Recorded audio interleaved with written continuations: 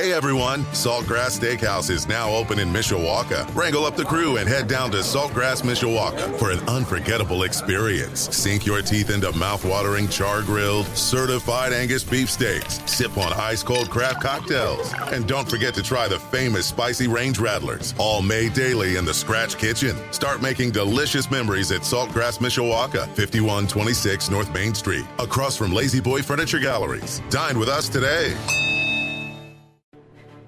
Live from our WSBT radio studios in downtown South Bend. Let's go! Come on! Welcome to Budweiser's Weekday Sportsbeat. Wow, don't blink. A lot of major intestinal fortitude going on here. On your home for Notre Dame football. Knocked down by Wooden. The game is over. The Irish is upset Florida State. Notre Dame is number one. And Notre Dame basketball. Number one ranked UCLA Bruins have been upset by the Irish of Notre Dame. Enrique Ogunbowale wins the national championship for Notre Dame. Plus Fighting Irish hockey. They score! Jake Evans scores! Notre Dame 3.7 seconds away from a spot in the national championship game. The NFL and Major League Baseball. Oh my gracious, how about that? Sports Radio 960 WSBT, WSBTradio.com, the free WSBT radio app. Big time Onions! Now, here's your host, 7-time Associated Press Broadcasting Award winner, Darren Pritchett.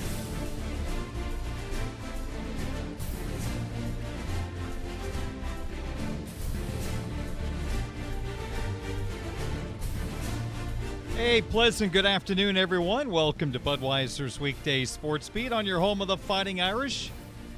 Sports Radio 960 WSBT on this Monday, August the 7th of 2023. We're live from our studios in downtown South Bend, Indiana, and broadcasting live on 960 AM, streaming live at WSBTradio.com, our free WSBT radio app, and a video feed of the show coming your way via the Twitch app. Great to have you on board. Brand new week of Budweiser's Weekday Sports Beat here on WSBT Radio. And now just 19 days away from the start of the college football season in Week 0, featuring your Fighting Irish of Notre Dame taking on the United States Naval Academy. That is August the 26th, 2:30 kickoff right here on Sports Radio 960 WSBT. It seems like it was the other day. We were at 100 days from the start of Notre Dame football, and now we are inside of 3 weeks, 19 days until the brand new season gets underway, and the Fighting Irish held practice number 11 of fall camp today.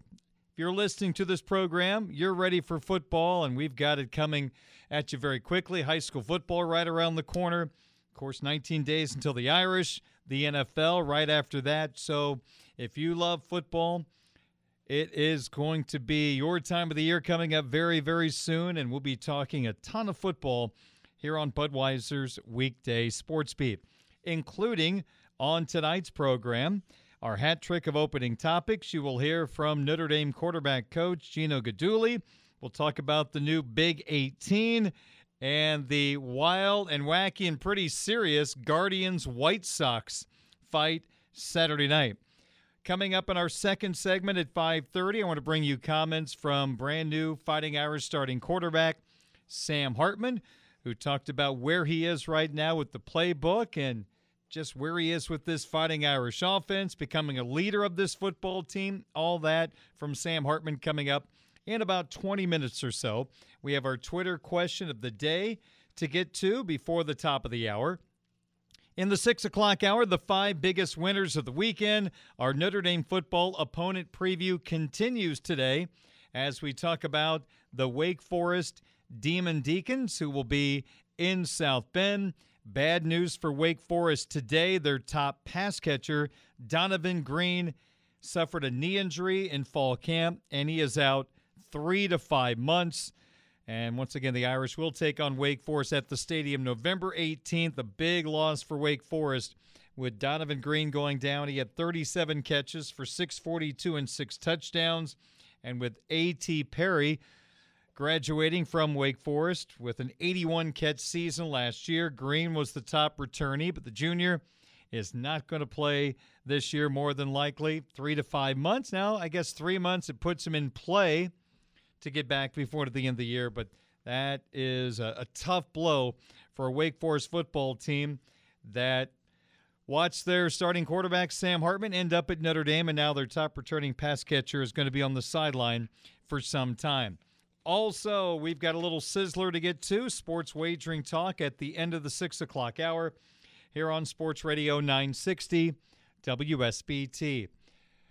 To show we are a step closer to college football today, the coaches poll came out for the first time today, the preseason poll, and there were 66 first-place votes up for grab, and two-time defending national champion Georgia received 61 of 66 first-place votes, and they are the number one team of the country, followed by a team that did not get a first-place vote, the two-time defending Big Ten champion, the Michigan Wolverines. Tyler Buckner, Tommy Rees, and the Alabama Crimson Tide come in at number 3.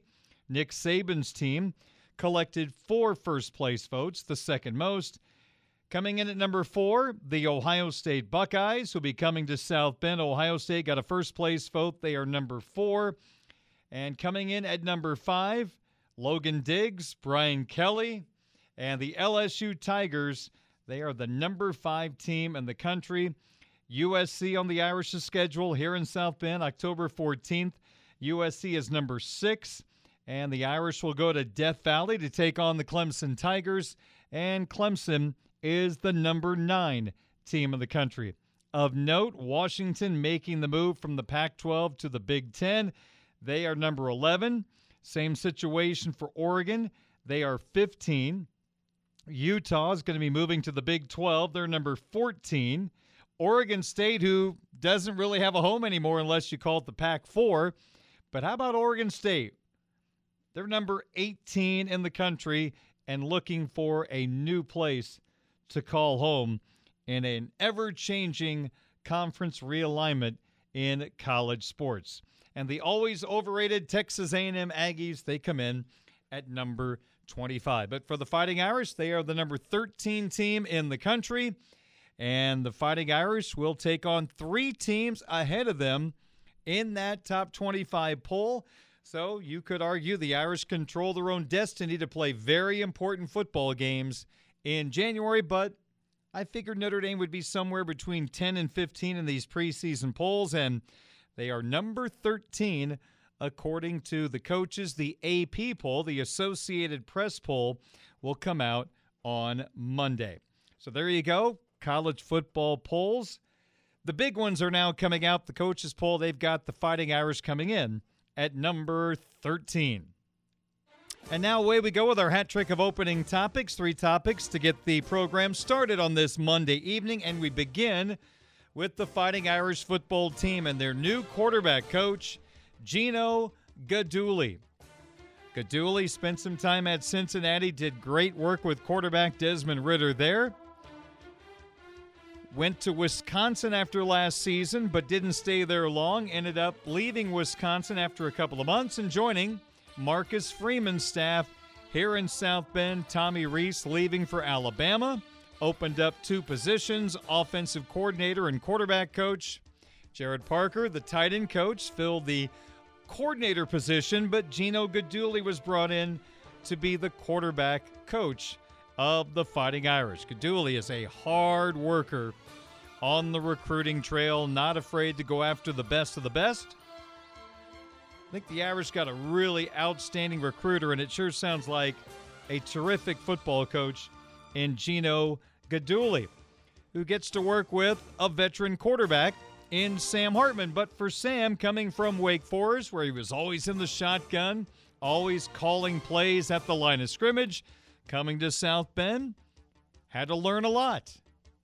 Had to learn to be in a huddle, call the play, be under center, So a lot to learn for Hartman. And his teacher was Coach Guidugli. And here is Guidugli on working with Sam Hartman the last few months. Sam came here, he's running an offense he never ran in January. You know what I mean? He's going under center, he's calling plays in the huddle. Sam might as well have been a freshman when he got here in January. So you just coach him like the rest of the guys. Obviously, he's got a lot of experience and has a lot of tread on the tires, but, you know, he's the easy one to coach. Right? His preparation, his understanding, he does a really great job. He does a great job leading the other guys in our room. I think from the outside looking in this spring, it felt like Hartman really started to figure things out late in that practice window. We heard how at times that Tyler Buckner looked better than Sam Hartman. I didn't necessarily buy into that. Not saying it wasn't true, but Sam Hartman was brought in to take this offense to another level. If Tyler Buckner truly beat him out, that Hartman was great and Buckner was better, hey, fantastic, but I wasn't holding my breath. So Hartman, starting quarterback, Buckner, maybe the writing was on the wall, so he decided to go to Alabama, which is a pretty good second option for a quarterback. You're not going to be the guy at Notre Dame, but Alabama's looking for someone. Are you interested? Well, they win a few games down there in Tuscaloosa. And I get to work with my quarterback coach and offensive coordinator who believes in me. He brought me to South Bend. Pretty good landing spot, wouldn't you say? It's like winning the Mega Millions. But Hartman's the guy now. And because Hartman is the guy, he has taken on leadership responsibilities. He's won over the locker room. There's just a really good feeling around this Notre Dame football team right now. As we've talked about so many times before, great quarterbacks can overcome deficiencies elsewhere on the football team. Sam Hartman is a big reason why Wake Forest had success the last few years. They have a great coach in Dave Clawson, don't get me wrong. He gets more out of his talent than maybe any coach in the country. Tip my cap to him. But Hartman made this team a whole lot better than maybe it should have been. And let's hope he can do the same thing with this Fighting Irish team that was 9-4 last year and had two bad losses to Marshall and Stanford. Losses that just can't happen if you're truly a program that year in and year out is trying to make the college football playoff. Those bad of a slip-ups can't happen. And maybe Hartman is the type of player when there are some guys having a bad day or coaches having a bad day, he can help them overcome that. That's what I think Sam Hartman can do for this football team. And here is Guidugli and what he likes about this old veteran, grizzly, bearded quarterback, Sam Hartman. I think, you know, you guys probably see it as well, having watched practice, just his comfortability just getting under center and with the play calls and the timing with his receivers. There's been a step made this summer. Those guys did a phenomenal job this summer, and he kind of took charge of that because as coaches, we're not allowed to be with him as much as we would like to in the summer, and it's kind of play around, and Sam took the reign on that, and they did a great job this summer. So you just notice him a lot more comfortable in the offense in some of those situations that were foreign to him in January. He feels a lot more comfortable in those situations now. Well, in 19 days, we'll see number 10 out on the field in Dublin, leading the Fighting Irish offense, Notre Dame and Navy, right here on WSBT Radio. Game Day Sportsbeat, our 2.5-hour pregame show right before national coverage here on WSBT Radio, will start at 11 a.m. on August the 26th from, I guess, the second best place to be rather than Dublin, our WSBT studio. Someone said, don't you want to go to Dublin? I go, you know, I'd love to go to Dublin, but not to cover a football game. If I'm going to Dublin, I don't want to cover a football game. I want to enjoy Ireland. Focus on Ireland, not half on Ireland, half on a football game. So, yeah, would be cool, but to cover a football game, I'm not interested in vacation involving work. All right, second hat trick of opening topics for tonight's program. It's really interesting to follow people trying to piece together the dominoes that fell in the Pac-12. Remember a few years ago there was talk that Texas could join the Pac-12. That didn't happen. And now the Pac-12 is the Pac-4. There are just 4 teams left. Washington State, Oregon State, Stanford, and California. And it seems like one of the major issues was the television deal, which was going to be streaming only on Apple Plus or Apple TV. They weren't going to be on regular television. That's a problem for some of the big-time schools like Oregon. Oregon saw the writing on the wall. The Ducks and Washington headed to the Big Ten. Arizona, Arizona State, Utah, then followed Colorado to the Big 12. And all of a sudden, we knew this was going to happen eventually, but we saw history the last few days. We saw a proud conference, over 100 years of excellence, disintegrate in front of our very eyes. They were buried. Just like that. I think about the great Bill Walton, the great UCLA basketball star on ESPN. He's always talking about the Conference of Champions. Well, the Conference of Champions is pretty much gone unless they figure out a way magically to keep it alive. If you're going to join the Mountain West teams, not sure that's still the Conference of Champions. There's now talk that the ACC is going to talk to Stanford and Cal. I don't get that, but okay. Washington President Anna Marie Cossey on the move to the Big Ten and passing on a hopeful Pac-12 media deal. Quote, when you have a deal that people are saying that one of the best aspects are that you can get out of it in 2 years, that tells you a lot. This was about national visibility for our players, being on linear TV so they can be seen, so they could have the national exposure. It was about stability. It was about having a future that we could count on and build towards. I have every reason to believe that offers fell apart because of factors beyond the commissioner's control. There was enough uncertainty with the Apple deal. We had been living in uncertainty for too long to continue in that level. It makes it very, very hard to build. End quote. So Oregon and Washington, they're not getting full shares for joining the Big Ten, but partial shares is a whole lot better than what they would have received in the Pac-12, more than likely, or any other scenario. So Oregon and Washington going to the Big Ten. That pushed Arizona, Arizona State, and Utah to the Big 12. And as I mentioned, it's just Stanford, Cal, Oregon State, Washington State left. Stanford is one of the great athletic departments in college athletics. But here they are on the outside looking in.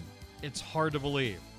And if you think big picture, Stanford's been down for a while with football. They've got a brand new coach. But you have to wonder, with them just basically like someone on a raft just floating in the middle of the ocean, that's Stanford right now. And you would have to imagine it's going to be very difficult for Stanford to stay competitive in football in the current environment. It can change, of course. But if they're a Mountain West school, you wonder, does Notre Dame still want to play Stanford? Is it going to be a good enough game to keep Stanford on the schedule every year? That's for Pete Bavacqua to decide who will be the new AD in less than a year. But just one of the effects of what we're seeing right now. You have to think about strength of schedule, who you want to play. It's going to be fascinating to see what Stanford becomes or does not become with what is happening right now with what used to be the Pac-12 Conference. Bizarre. Just bizarre. Just like that, poof, Pac-12 is gone. And again, if they team up with Mountain West, it just isn't going to feel like a major conference. It's going to be a secondary conference. And just someone's going to have to explain to me why the ACC would want Stanford and Cal. Someone said that would enhance the television deal the next time around for the ACC and keep Clemson and Florida State happy. How is Stanford and Cal going to help with a new TV package? Trust me, if they were valuable, they would have a landing spot right now. So ACC, go ahead. Go at it. I mean, but face it, can the ACC do much better than Stanford and Cal at this point? They've survived very quietly. They're just standing off to the side hoping like nobody notices us. But so many lawyers are looking into that rights deal, trying to figure out ways for schools to get out of that deal with the ACC. It's just the calm before the storm, it sure seems like. And the SEC is just sitting there very quietly. I'm sure they have a great plan.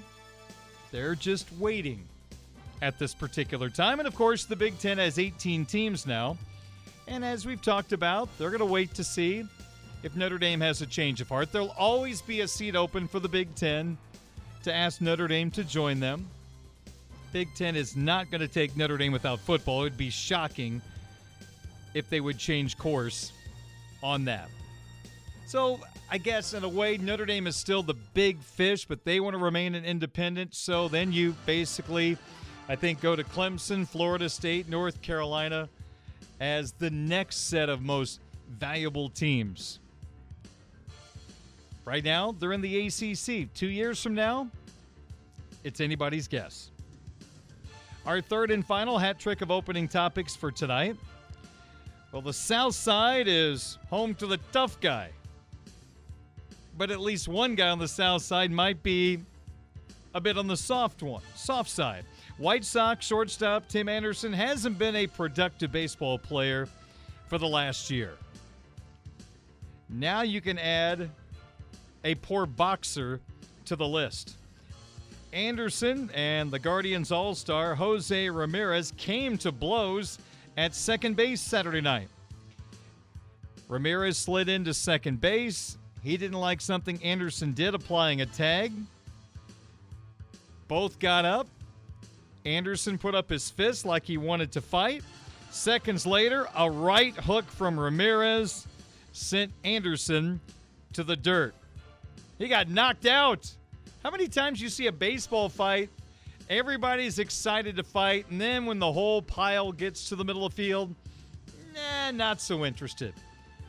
Maybe some pushing, maybe some jabbering. A few years ago, Odor and Bautista, the Rangers, Blue Jays fight at second base. Now, that was a big-timer. Woo! Some people got smoked there. But normally, it's just a lot of friendly conversations. Baseball players don't like to fight, most of them. Although, I called two pretty good brawls with the South Bend Cubs in my few years at Four Winds Field. That there were some pretty good punches delivered. Woo!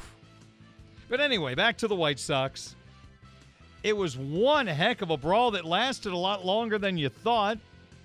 Grifol, the White Sox manager, he was in a heated conversation with Guardians personnel. And, of course, the one guy that comes out limping, you knew it had to be Eloy Jimenez.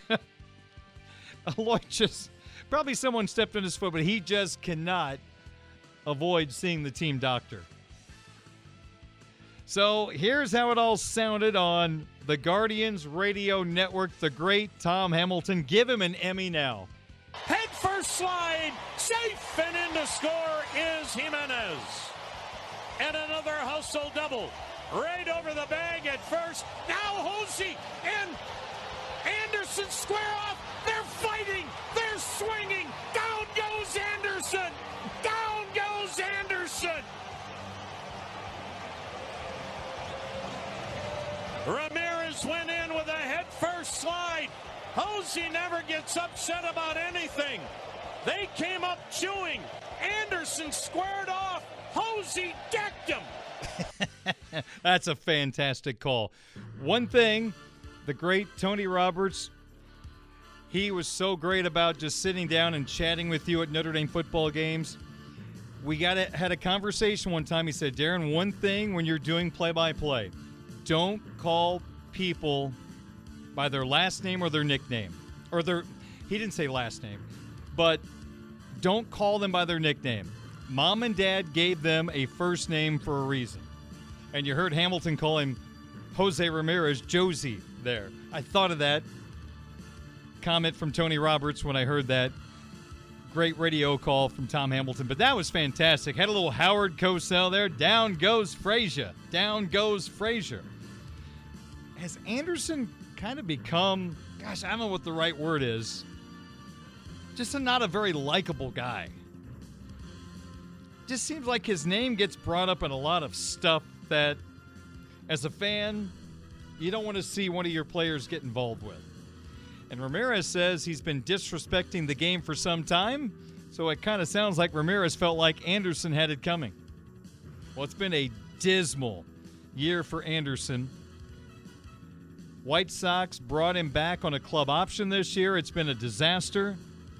Hitting .244, .285 on base, .576 OPS, 1 home run in the last year, 19 RBI. He's a career .283 hitter. He's got a club option again for 2024. If he was playing well, to have a starting shortstop in the majors making $14 million, that's a bargain. I know $14 million doesn't sound like a bargain, but in Major League Baseball, a starting shortstop that's productive for $14 million, sign me up. But the White Sox just need to redo a good chunk of their roster. It just doesn't make any sense to bring Anderson back on a club-friendly deal if he's hitting as poorly as he has for basically a year. The choice seems very, very easy. It is time to move on from Tim Anderson and his glass chin took a bit of a pretty good punch from Jose Ramirez of the Cleveland Guardians. That's our hat trick of opening topics for tonight. I want you to hear from our new quarterback, Sam Hartman. You will coming up after the break. Budweiser's Weekday Sports Beat on your home of the Fighting Irish, Sports Radio 960 WSBT.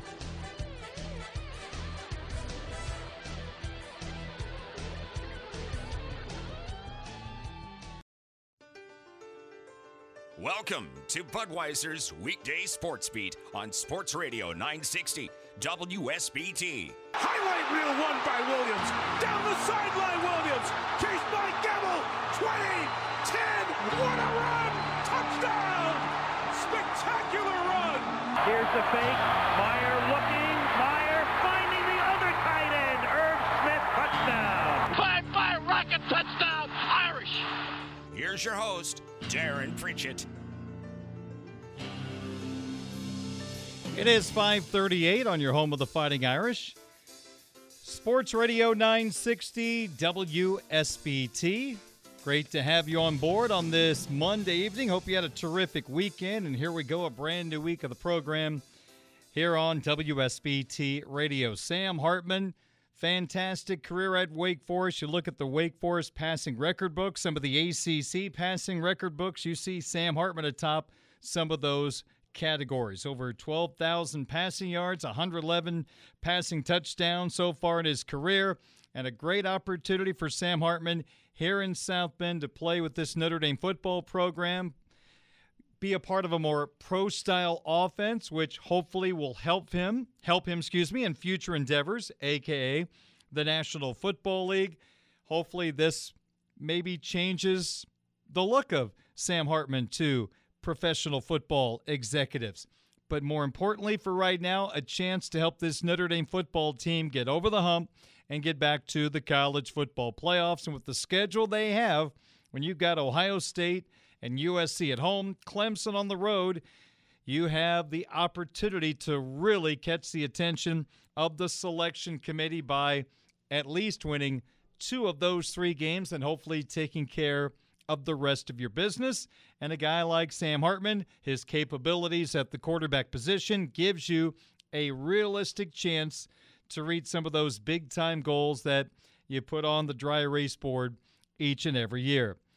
But for Sam Hartman, hey, like we talked about in the spring, it was a time to learn a lot of new things about the quarterback position, being in a huddle, taking a snap under center, learning a new offense, learning new teammates. And it's complicated being a veteran player like Sam.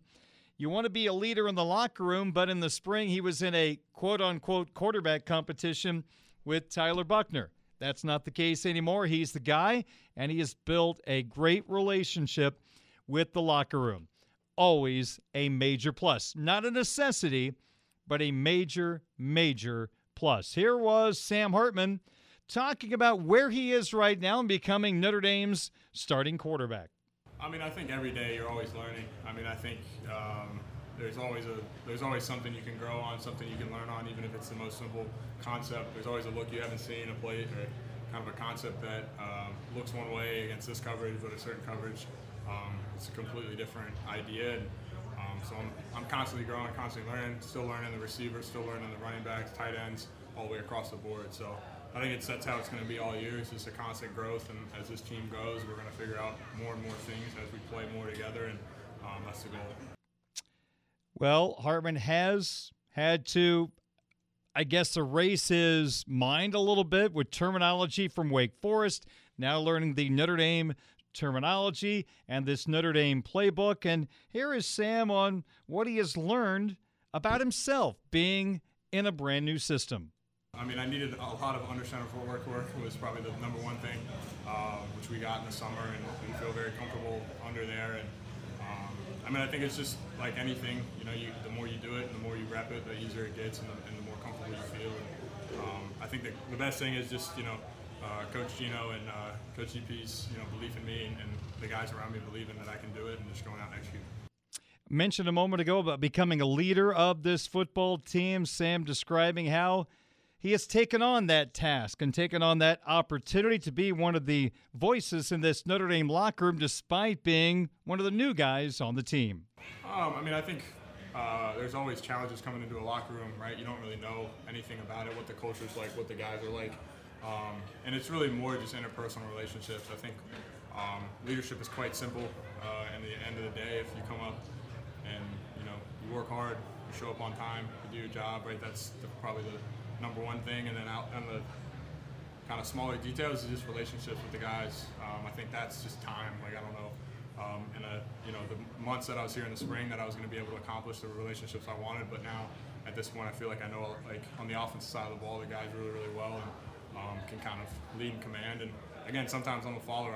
I'm still learning the ins and outs of just different things, the fight songs, like it's always, you know, each day is a new day of different tasks and different learning curves that either I'm going through or we're going through, and it's exciting, it's challenging, but what I want. All right, that's Sam Hartman, the new Fighting Irish quarterback, speaking with the media a couple of days ago. And finally, here is Sam making some phone calls and learning from former Notre Dame players, trying to help him get used to this Notre Dame football program and understanding the culture and what it means to be a Notre Dame football player. I mean, you know, to go through the whole conversation, there's a million things. I mean, I think in summary, it's different, it's special here. There's a lot of eyes, which is pretty obvious at this point. And I mean, I think you never really know until you're out of it what it means to be in this position. And so, as much as I can to try and soak it in, you know, it's a high pressure, you know, pivotal season for myself and more important than myself, this team and this university. So just trying to take it in day by day, and you know, we have a one play, one life mentality, and that's what we're going to do, and trying to execute like that. I think you're going to really appreciate Sam Hartman's talents as a Notre Dame football fan.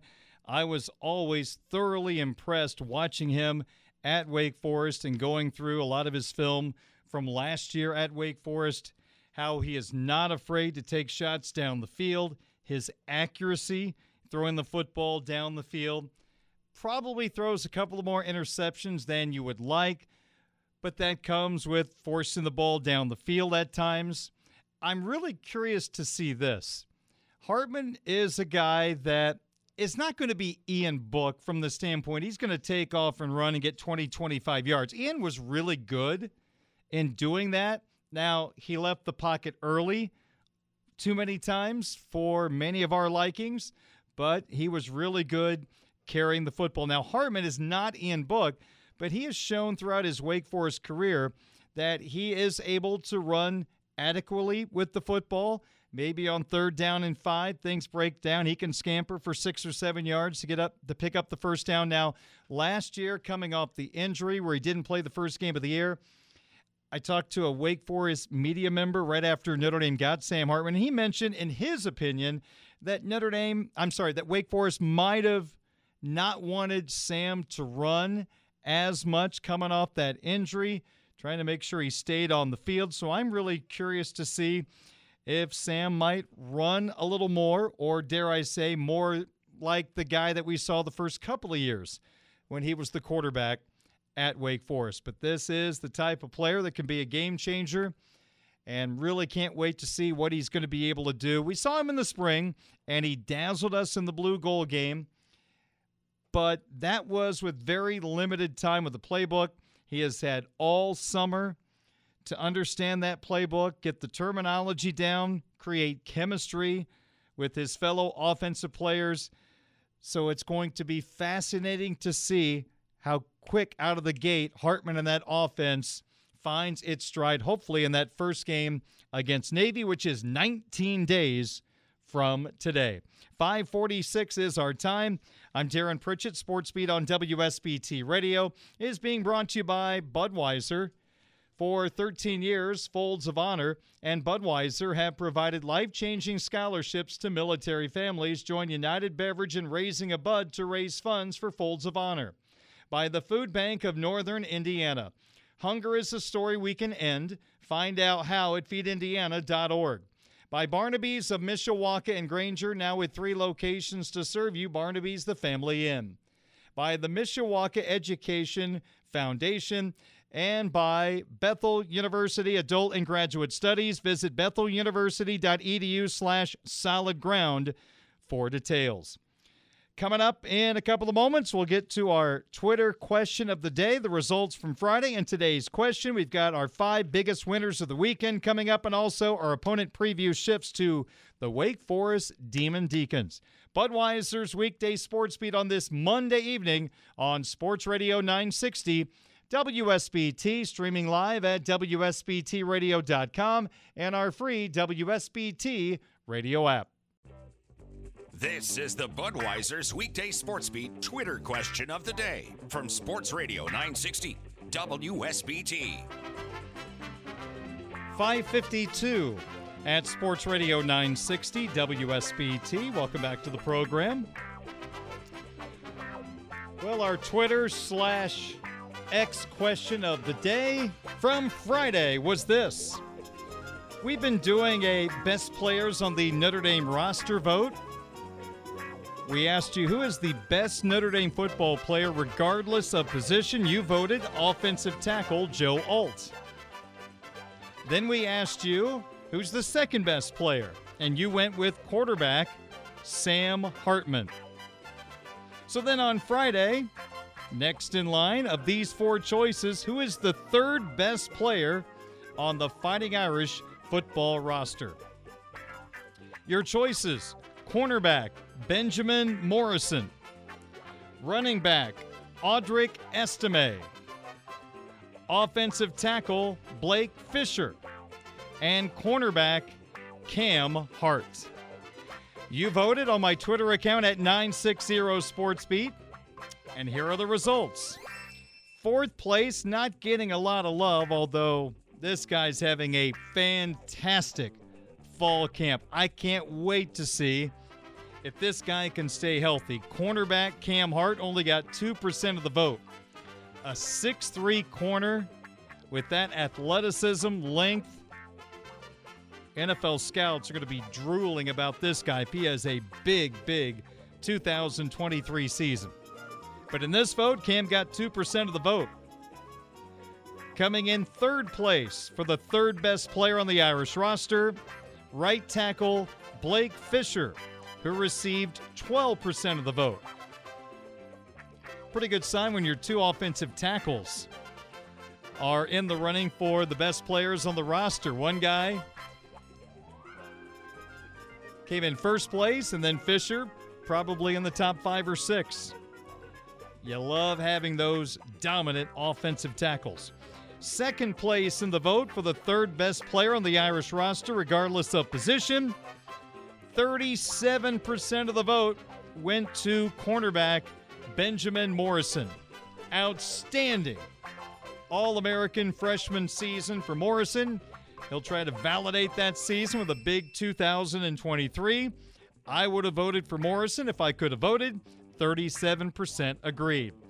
But according to you, the third best player on the Irish roster, 49% of the vote, running back Audric Estime. What's interesting about Estime being third, here's a guy that you all believe, and I think you've done a great job with the voting. I just would have had Morrison one spot ahead of Estime.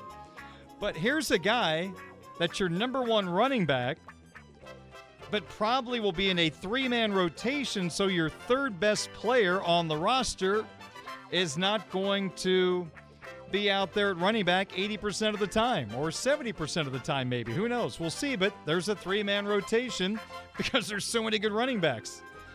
So your number 3 player, it'll be interesting to see how much he plays in terms of snaps compared to other guys you might have in your top 5. But Audric Estime wins the vote. In your opinion, Joe Alt, Sam Hartman, and Audric Estime, the 3 best players on the Irish roster, regardless of position. Thank you so much for voting. Always appreciate it. Now, today's question, we go to Las Vegas. Thanks to my friend Tim Murray from VEASAN, one of their hosts, who sent this information to me. South Point in Las Vegas has released some odds for upcoming Notre Dame football games. So from a Notre Dame perspective, what is the best bet of these 4? So again, South Point in Las Vegas, which is the best Notre Dame wager? Here are your 4 choices. When the Irish go to North Carolina State, Game 3, biggest challenge to date. They'll take on North Carolina State in Raleigh. The Irish are favored by 7. Your second choice, the September showdown at Notre Dame Stadium with Ohio State. Notre Dame is getting 7.5 points against the Buckeyes. Oof, that's tough. Your third choice, according to South Point in Las Vegas, when Notre Dame hosts USC October 14th, Notre Dame is getting a point against the Men of Troy. And your fourth choice, Death Valley in November, Notre Dame at Clemson. The Irish are a road dog, and you're getting 6 points with Notre Dame. So again, South Point in Las Vegas, they have released some odds for upcoming Notre Dame football games. What is the best bet from a Notre Dame perspective? Is it at NC State, laying 7, home against Ohio State, getting 7.5, home against USC, Notre Dame +1, or the Irish going to Clemson, Notre Dame is +6? Which is the best bet of those 4? We'd love for you to vote on my Twitter account at 960 Sportsbeat. That's 960 Sportsbeat. Results tomorrow. Brand new question on tomorrow's program. We're going to take a timeout, a sports update to get to. Then our 5 biggest winners of the weekend and our next opponent preview, the Wake Forest Demon Deacons, who suffered a very, very costly injury in their fall camp. Details on the way. Budweiser's Weekday Sports Beat on your home of the Fighting Irish, Sports Radio 960 WSBT. 1 question, 5 answers. This is the My 5 Questions of the Day on Sports Radio 960 WSBT. We begin the 6 o'clock hour with our My 5 for today. Darren Pritchett with you here on WSBT Radio. We're brought to you by Budweiser, Barnaby's of Mishawaka and Granger, the Food Bank of Northern Indiana, Bethel University Adult and Graduate Studies, and Mishawaka Education Foundation.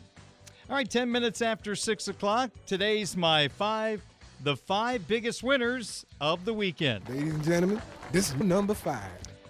Coming in at number 5, Women's World Cup soccer fans not cheering for the United States. The two-time defending World Cup champion U.S. club bounced from the World Cup in the round of 16 by Sweden.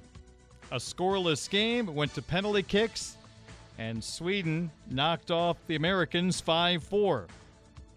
The last time a team won the World Cup before the United States won 2 straight, you have to go back to 2011 when Japan beat the U.S. in the final. This is the first time the U.S. has not made the Final Four since 1999 and their earliest exit ever from the Women's World Cup. So we will crown a new champion, and probably a lot of soccer fans around the world very happy that the Americans got knocked off. 4. Another winner from the weekend, Colts rookie quarterback Anthony Richardson. Richardson on Sunday received starting reps with the first-team offense. Now, Gardner Minshew is the veteran quarterback the Colts brought in. He knows Shane Steichen's offense from his days in Philadelphia. And Richardson looked really good, apparently, during Sunday's camp. The head coach of the Colts, Steichen, said, quote, "I thought he had a heck of a day. He was really solid. Made some big-time throws. Obviously, the 2-minute drive. Threw a nice touchdown right there in the end zone. And then the 2-point play that he ran in. It was pretty good to see," end quote. Now, there's still a very slim chance Richardson starts in week 1. But it doesn't seem like it's going to take that long for Richardson to get his shot. Unbelievable athleticism, cannon of a right arm. The throw he made deep down the field to Alec Pierce within the last 2 weeks, spectacular. The Colts are not rebuilding, but they're retooling. And getting Richardson on the field as quick as possible is a major plus. Now, you don't throw him out there unless he's ready, but I would still imagine early on in the season, even in the first week, you got a pack of plays that Richardson can run as a quote-unquote change-up quarterback to Minshew. But if Richardson continues to impress, if he can handle the mental side of the NFL, we might see him sooner rather than later. But for now, he impressed his head coach working with the first-team offense on Sunday. Well, okay. Number 3. Another winner of the weekend. Boy, you talk about adding fuel to the fire for this one. Anyone who wants Jerry Reinsdorf to sell the Chicago White Sox, you were a winner this weekend. Kenyon Middleton, White Sox reliever until he was traded to the New York Yankees, had this to say about the White Sox. This is courtesy of ESPN. Middleton said, quote, and this is about the White Sox, not the Yankees, the White Sox, quote, "We came in with no rules. I don't know how you police the culture if there are no rules or guidelines to follow because everyone is doing their own thing. Like, how do you say anything about it because there are no rules? You have rookies sleeping in the bullpen during the game. You have guys missing meetings. You have guys missing pitchers fielding practice. And there are no consequences for any of this stuff." End quote. Wow.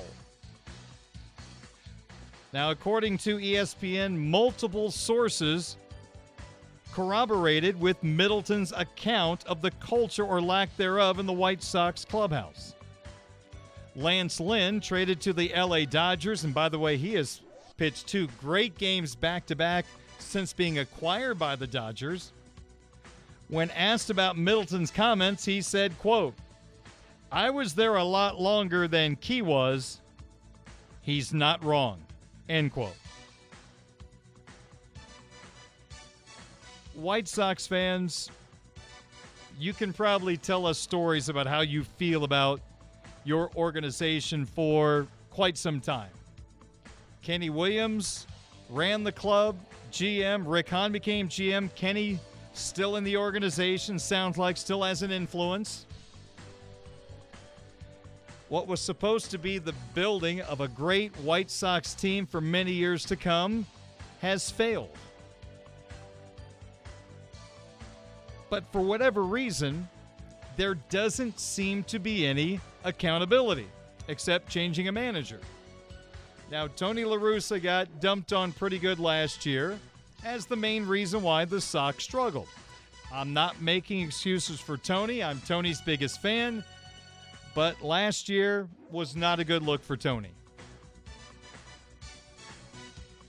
But the front office, who has watched this supposed turnaround fail, continues to be safe.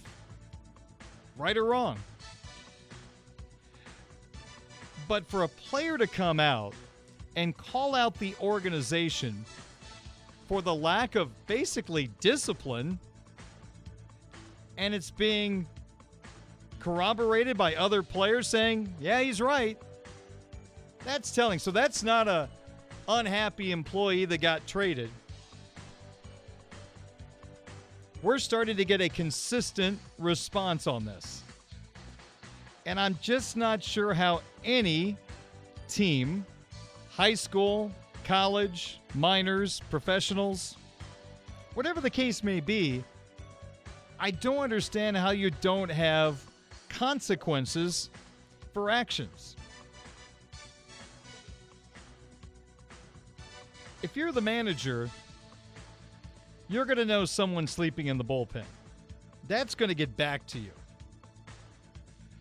But guys missing PFPs, pitcher fielding practices, unacceptable. That is no doubt something that a manager would notice. The pitching coach would notice. And there are no consequences for missing? I mean, this is your job. PFPs aren't just for giggles and grins. It's to work on a craft of being a pitcher, being able to field your position. You're not out there every day. You need to work on the timing of that play. And it just tells you there is such a disconnect or lack of leadership in the White Sox organization. I mean, this is separate from the failures of building up this team. Put that aside. That is a separate argument that White Sox fans can argue until they're red in the face, which isn't going to take long. But this is just simply players not handling their responsibilities. And no one is holding them accountable. Where is a veteran player to hold that individual accountable?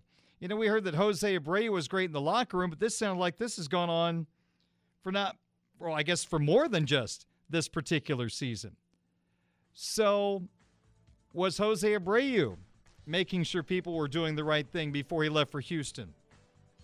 It's just an awkward look. It's one thing to be playing bad, not living up to expectations, but for your ball club to lack discipline, no consequences from the coaching staff, the front office, the players are not holding each other accountable.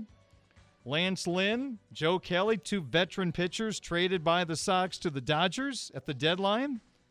If they saw this happen, did they take the responsibility to call the player out? Sure doesn't sound like it. That's the next question. Why didn't a veteran player step up and be a leader of the players and communicate with the coaching staff what was going on if they didn't know it was going on? This is just a massive failure. And to me, this starts at the top. And it starts with the owner, Jerry Reinsdorf. There has to be a complete shakedown of everything within this organization, because this has been a massive failure the last couple of years, and now this.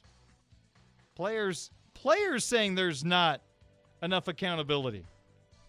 That's saying something when your players are calling for more discipline within a clubhouse. So it definitely was not all Tony La Russa. Again, did not have his finest year last year. Not going to deny that. But to throw it all on Tony's shoulders now seems like it was a bad choice. There was a lot of things that need to turn around. And I thought some of that would get taken care of with a new manager, but apparently not. Biggest winners of the weekend. Number 2. We move along to the Chicago Cubs on a positive. My heavens. Cubs are 32-18 in their last 50 games. The best team in the National League since the All-Star break. The best offense in baseball since the All-Star break. I talked a lot about in the first half how the Cubs starting pitching was so good, yet they were under 500, almost unexplainable. And now everything else is catching up. The bullpen's been okay. Starting rotation's been fine. They are one of the most improved fielding teams in baseball from last year to this year. And now the offense has taken flight, and that is really helping that starting pitching. And now all of a sudden the Cubs have a very, very good chance to make the postseason. You look at the Cubs last week, big home series. You had the Cincinnati Reds coming in, a competitor in the NL Central, the best team in the NL, the Atlanta Braves after that.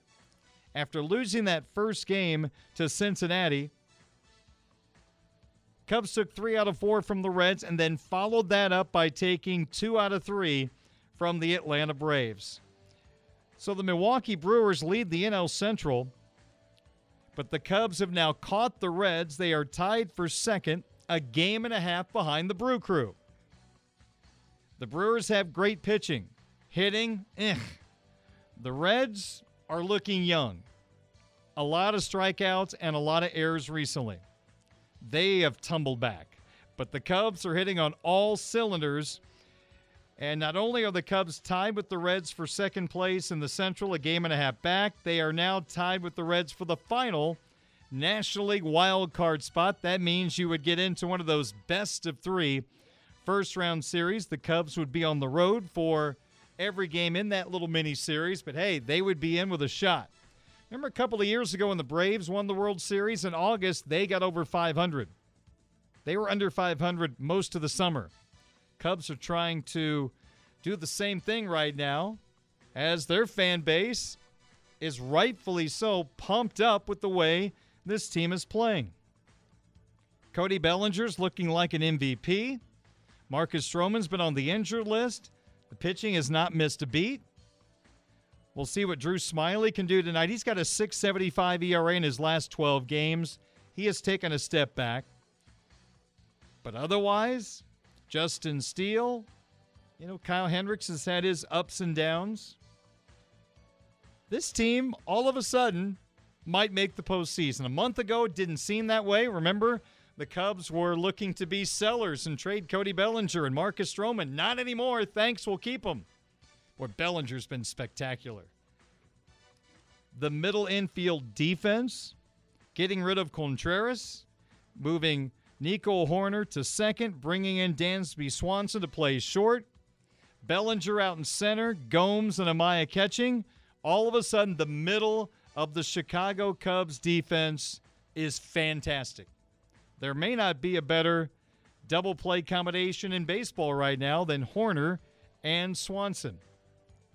And let's face it, Contreras was a solid hitter but a poor defensive catcher.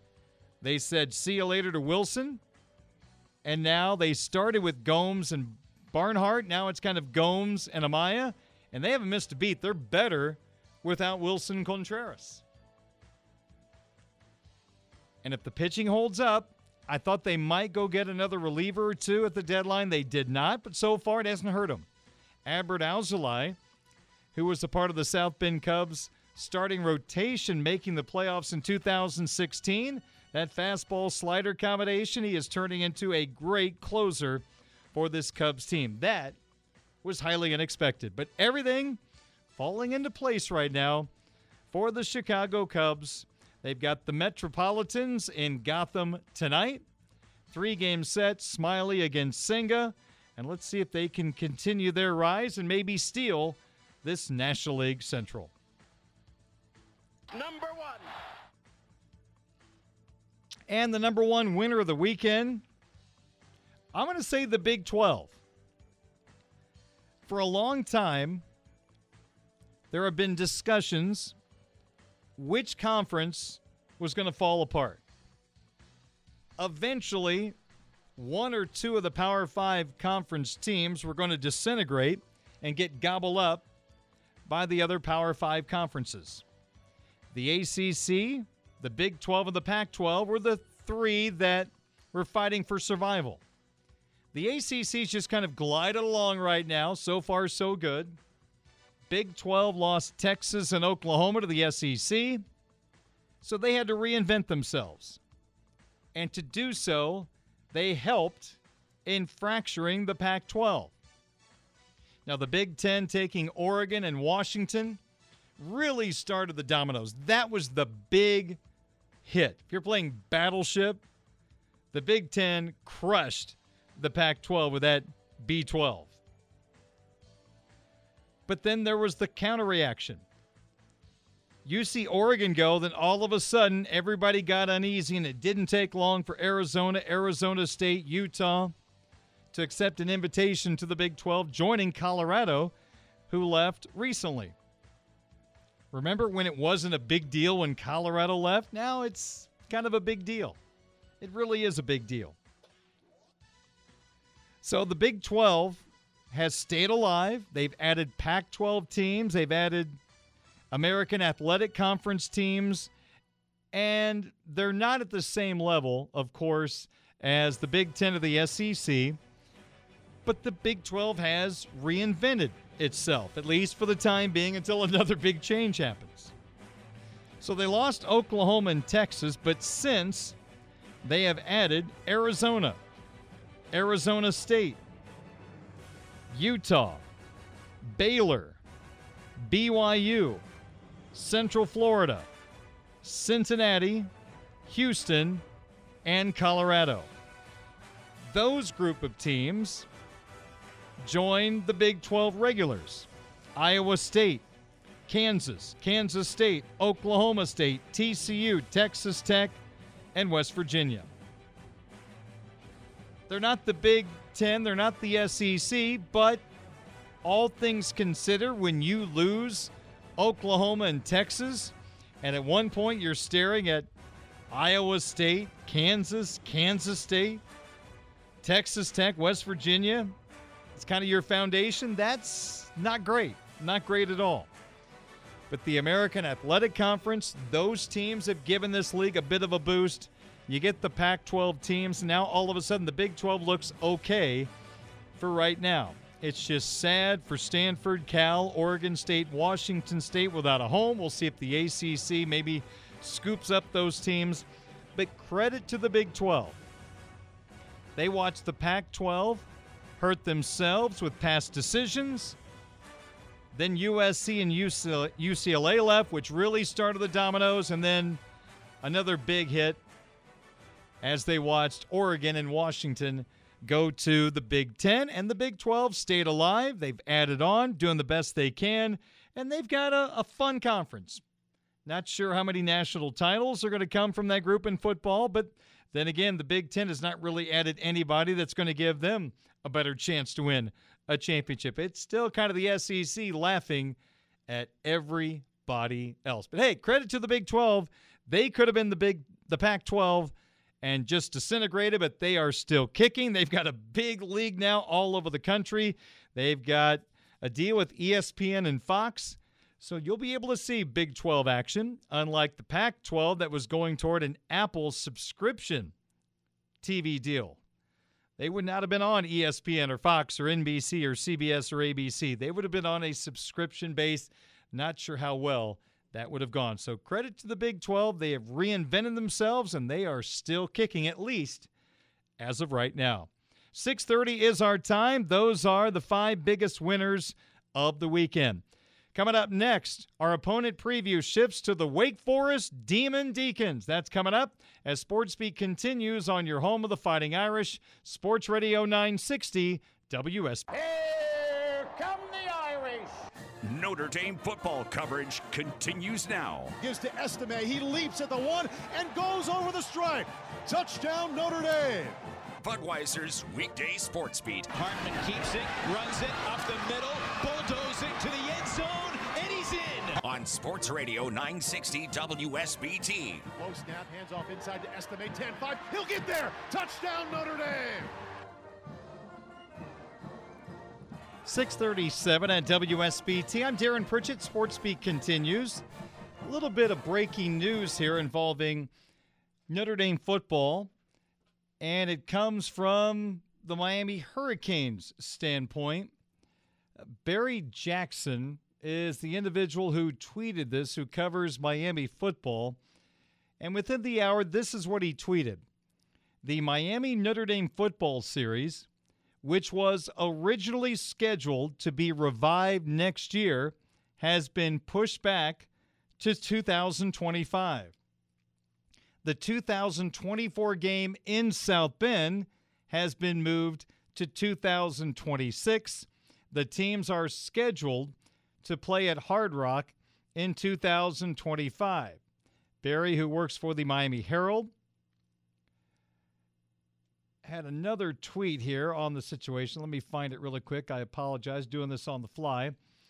He says this solves a Miami scheduling conundrum that had emerged in 2024. Miami had 5 non-conference games booked in 2024 and could play only 4. They had at Florida, home against Florida A&M, home against Ball State, at South Florida. Now they don't need to play both Florida and Notre Dame on the road, only Florida in 2024. So,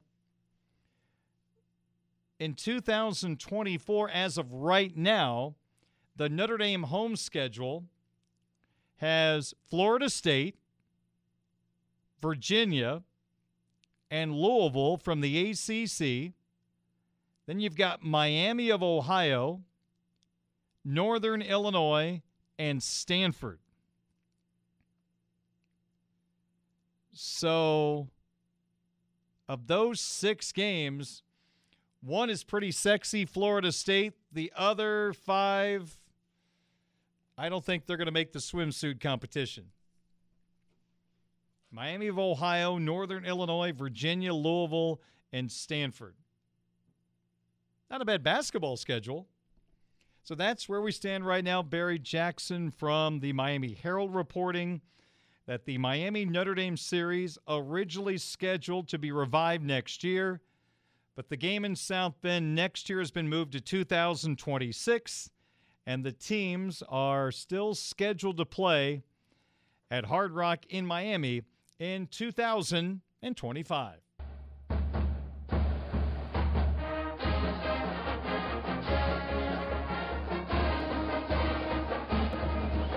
And our opponent preview moves along today.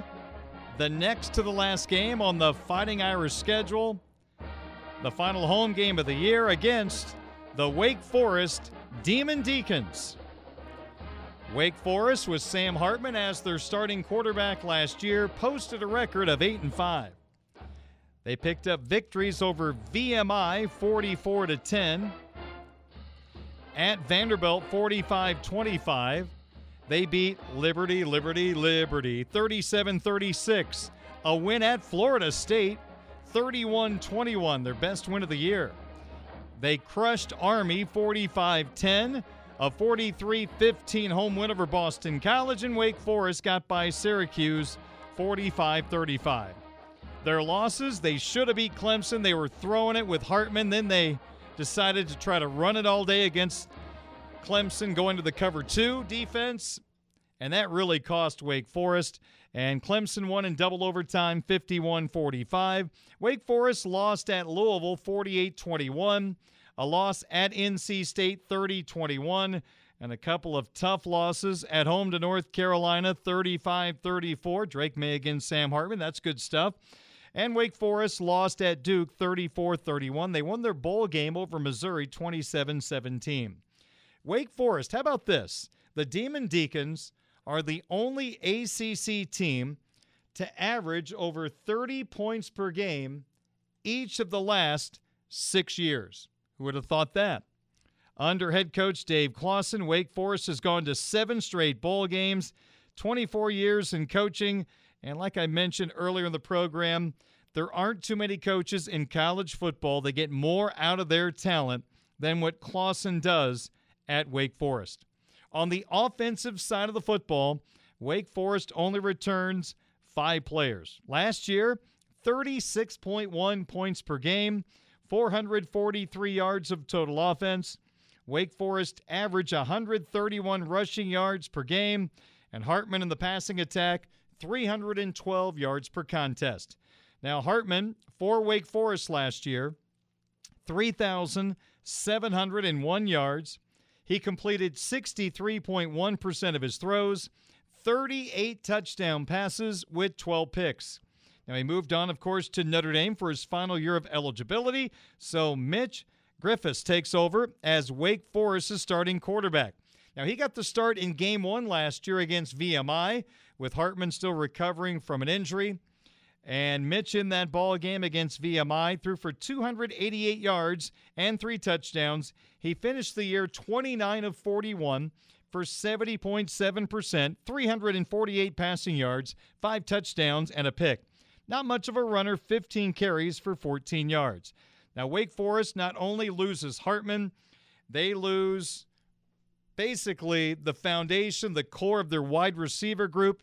All ACC performer A.T. Perry is gone after 81 catches, 1,096 yards, and 11 touchdowns.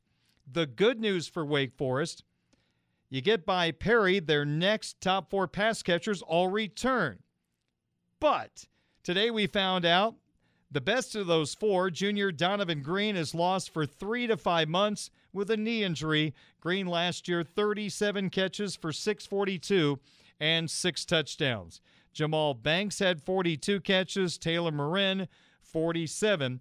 Now, Clawson did tell Phil Steele in his college football preview he believes he has the best wide receiving core in the ACC. He said that before Green went down with a knee injury.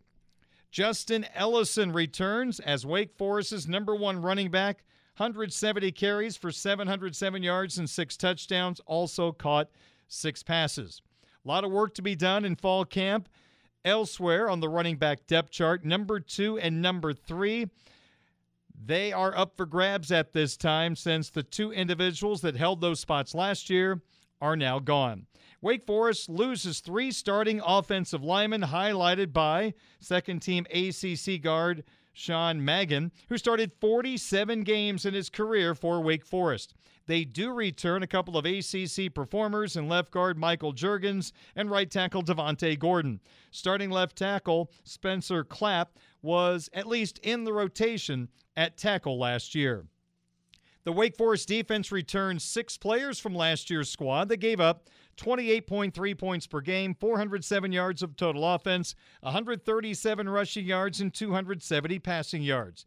Wake Forest is down 3 starters along their defensive line, led by third-team ACC defensive tackle Kobe Turner, 38 tackles, 8 tackles for loss. One returnee to talk about is defensive end Jacine Davis, started 5 games last year, but still led the team in sacks with 7. The other defensive end, Kendron Wayman, started their bowl game against Missouri, and he enjoyed that start. He picked up 3 sacks against Mizzou. Now, last year's top Wake Forest tackler was linebacker Ryan Smenda with 117, including 5.5 tackles for loss. We will not see him at Notre Dame Stadium. He is done at Wake Forest. Their top returning tackler is weak side linebacker Chase Jones with 74 tackles, 4 tackles for loss, and a couple of sacks. Linebacker Nick Anderson moves closer to the football from safety. Now, cornerback Colleen Carson returns for his sophomore season. Last year as a freshman, a pick and 7 pass breakups. Another sophomore starts at the other corner spot in Deshaun Jones. Second returning tackler is safety Chalene Games, 71 tackles, 3 pass breakups, and an interception. The defensive coordinator for Wake Forest is Brad Lambert. He was the defensive coordinator at Purdue in 2021. Betting notes on the Notre Dame-Wake Forest series. The visiting team has covered the spread in each of the last 3 meetings. 2018, Notre Dame on the road favored by 6. They crushed the Demon Deacons 56-27. Clawson at Wake Forest as a road underdog against the spread. Very good, 19-13. Straight up, Wake Forest on the road under Clawson, 21-28. Now, Wake Forest could be in the midst of a losing streak coming to South Bend in November. In fact, you could argue they might be on a 4-game losing streak. The 4 games before Notre Dame, Pittsburgh, Florida State, at Duke, and North Carolina State. That's a look at the Wake Forest Demon Deacons. 647 Sizzler next on WSBT. Get it. You can listen to Budweiser's Weekday Sportsbeat live or on demand with our free WSBT radio app. Just search WSBT Radio in the App Store and Google Play. Now, back to local sports talk on Sportsbeat with your host, Darren Pritchett. 652 at WSBT. Do you and your family want to be healthier? The Health and Wellness Expo of Michiana is happening on Tuesday, August the 15th, 1 to 7 p.m. at the Gillespie Center inside the Hilton Garden Inn, South Bend. A place to meet with businesses and people who are transforming our whole approach to keeping our minds and bodies fit both at home and work. You can also browse the vendor floor to talk to experts, shop, and discover special guests from OSMC orthopedic shoulder and elbow surgeon Dr. Jeffrey Solentag. All attendees will have the chance to win door prizes such as gift baskets, pampering and parent support sessions, sunglasses, Amazon gift cards, red light therapy session, and more, plus our grand prize of a $500 Visa gift card. Learn more about the Michiana Health and Wellness Expo, brought to you by Orthopedic and Sports Medicine Center of Northern Indiana. OSMC is the way to care. And Rehabilitation Hospital of Northern Indiana. We are passionate patient caregivers. Register for your free entry and swag bag at MichianaHealthandWellness.com. That's MichianaHealthandWellness.com.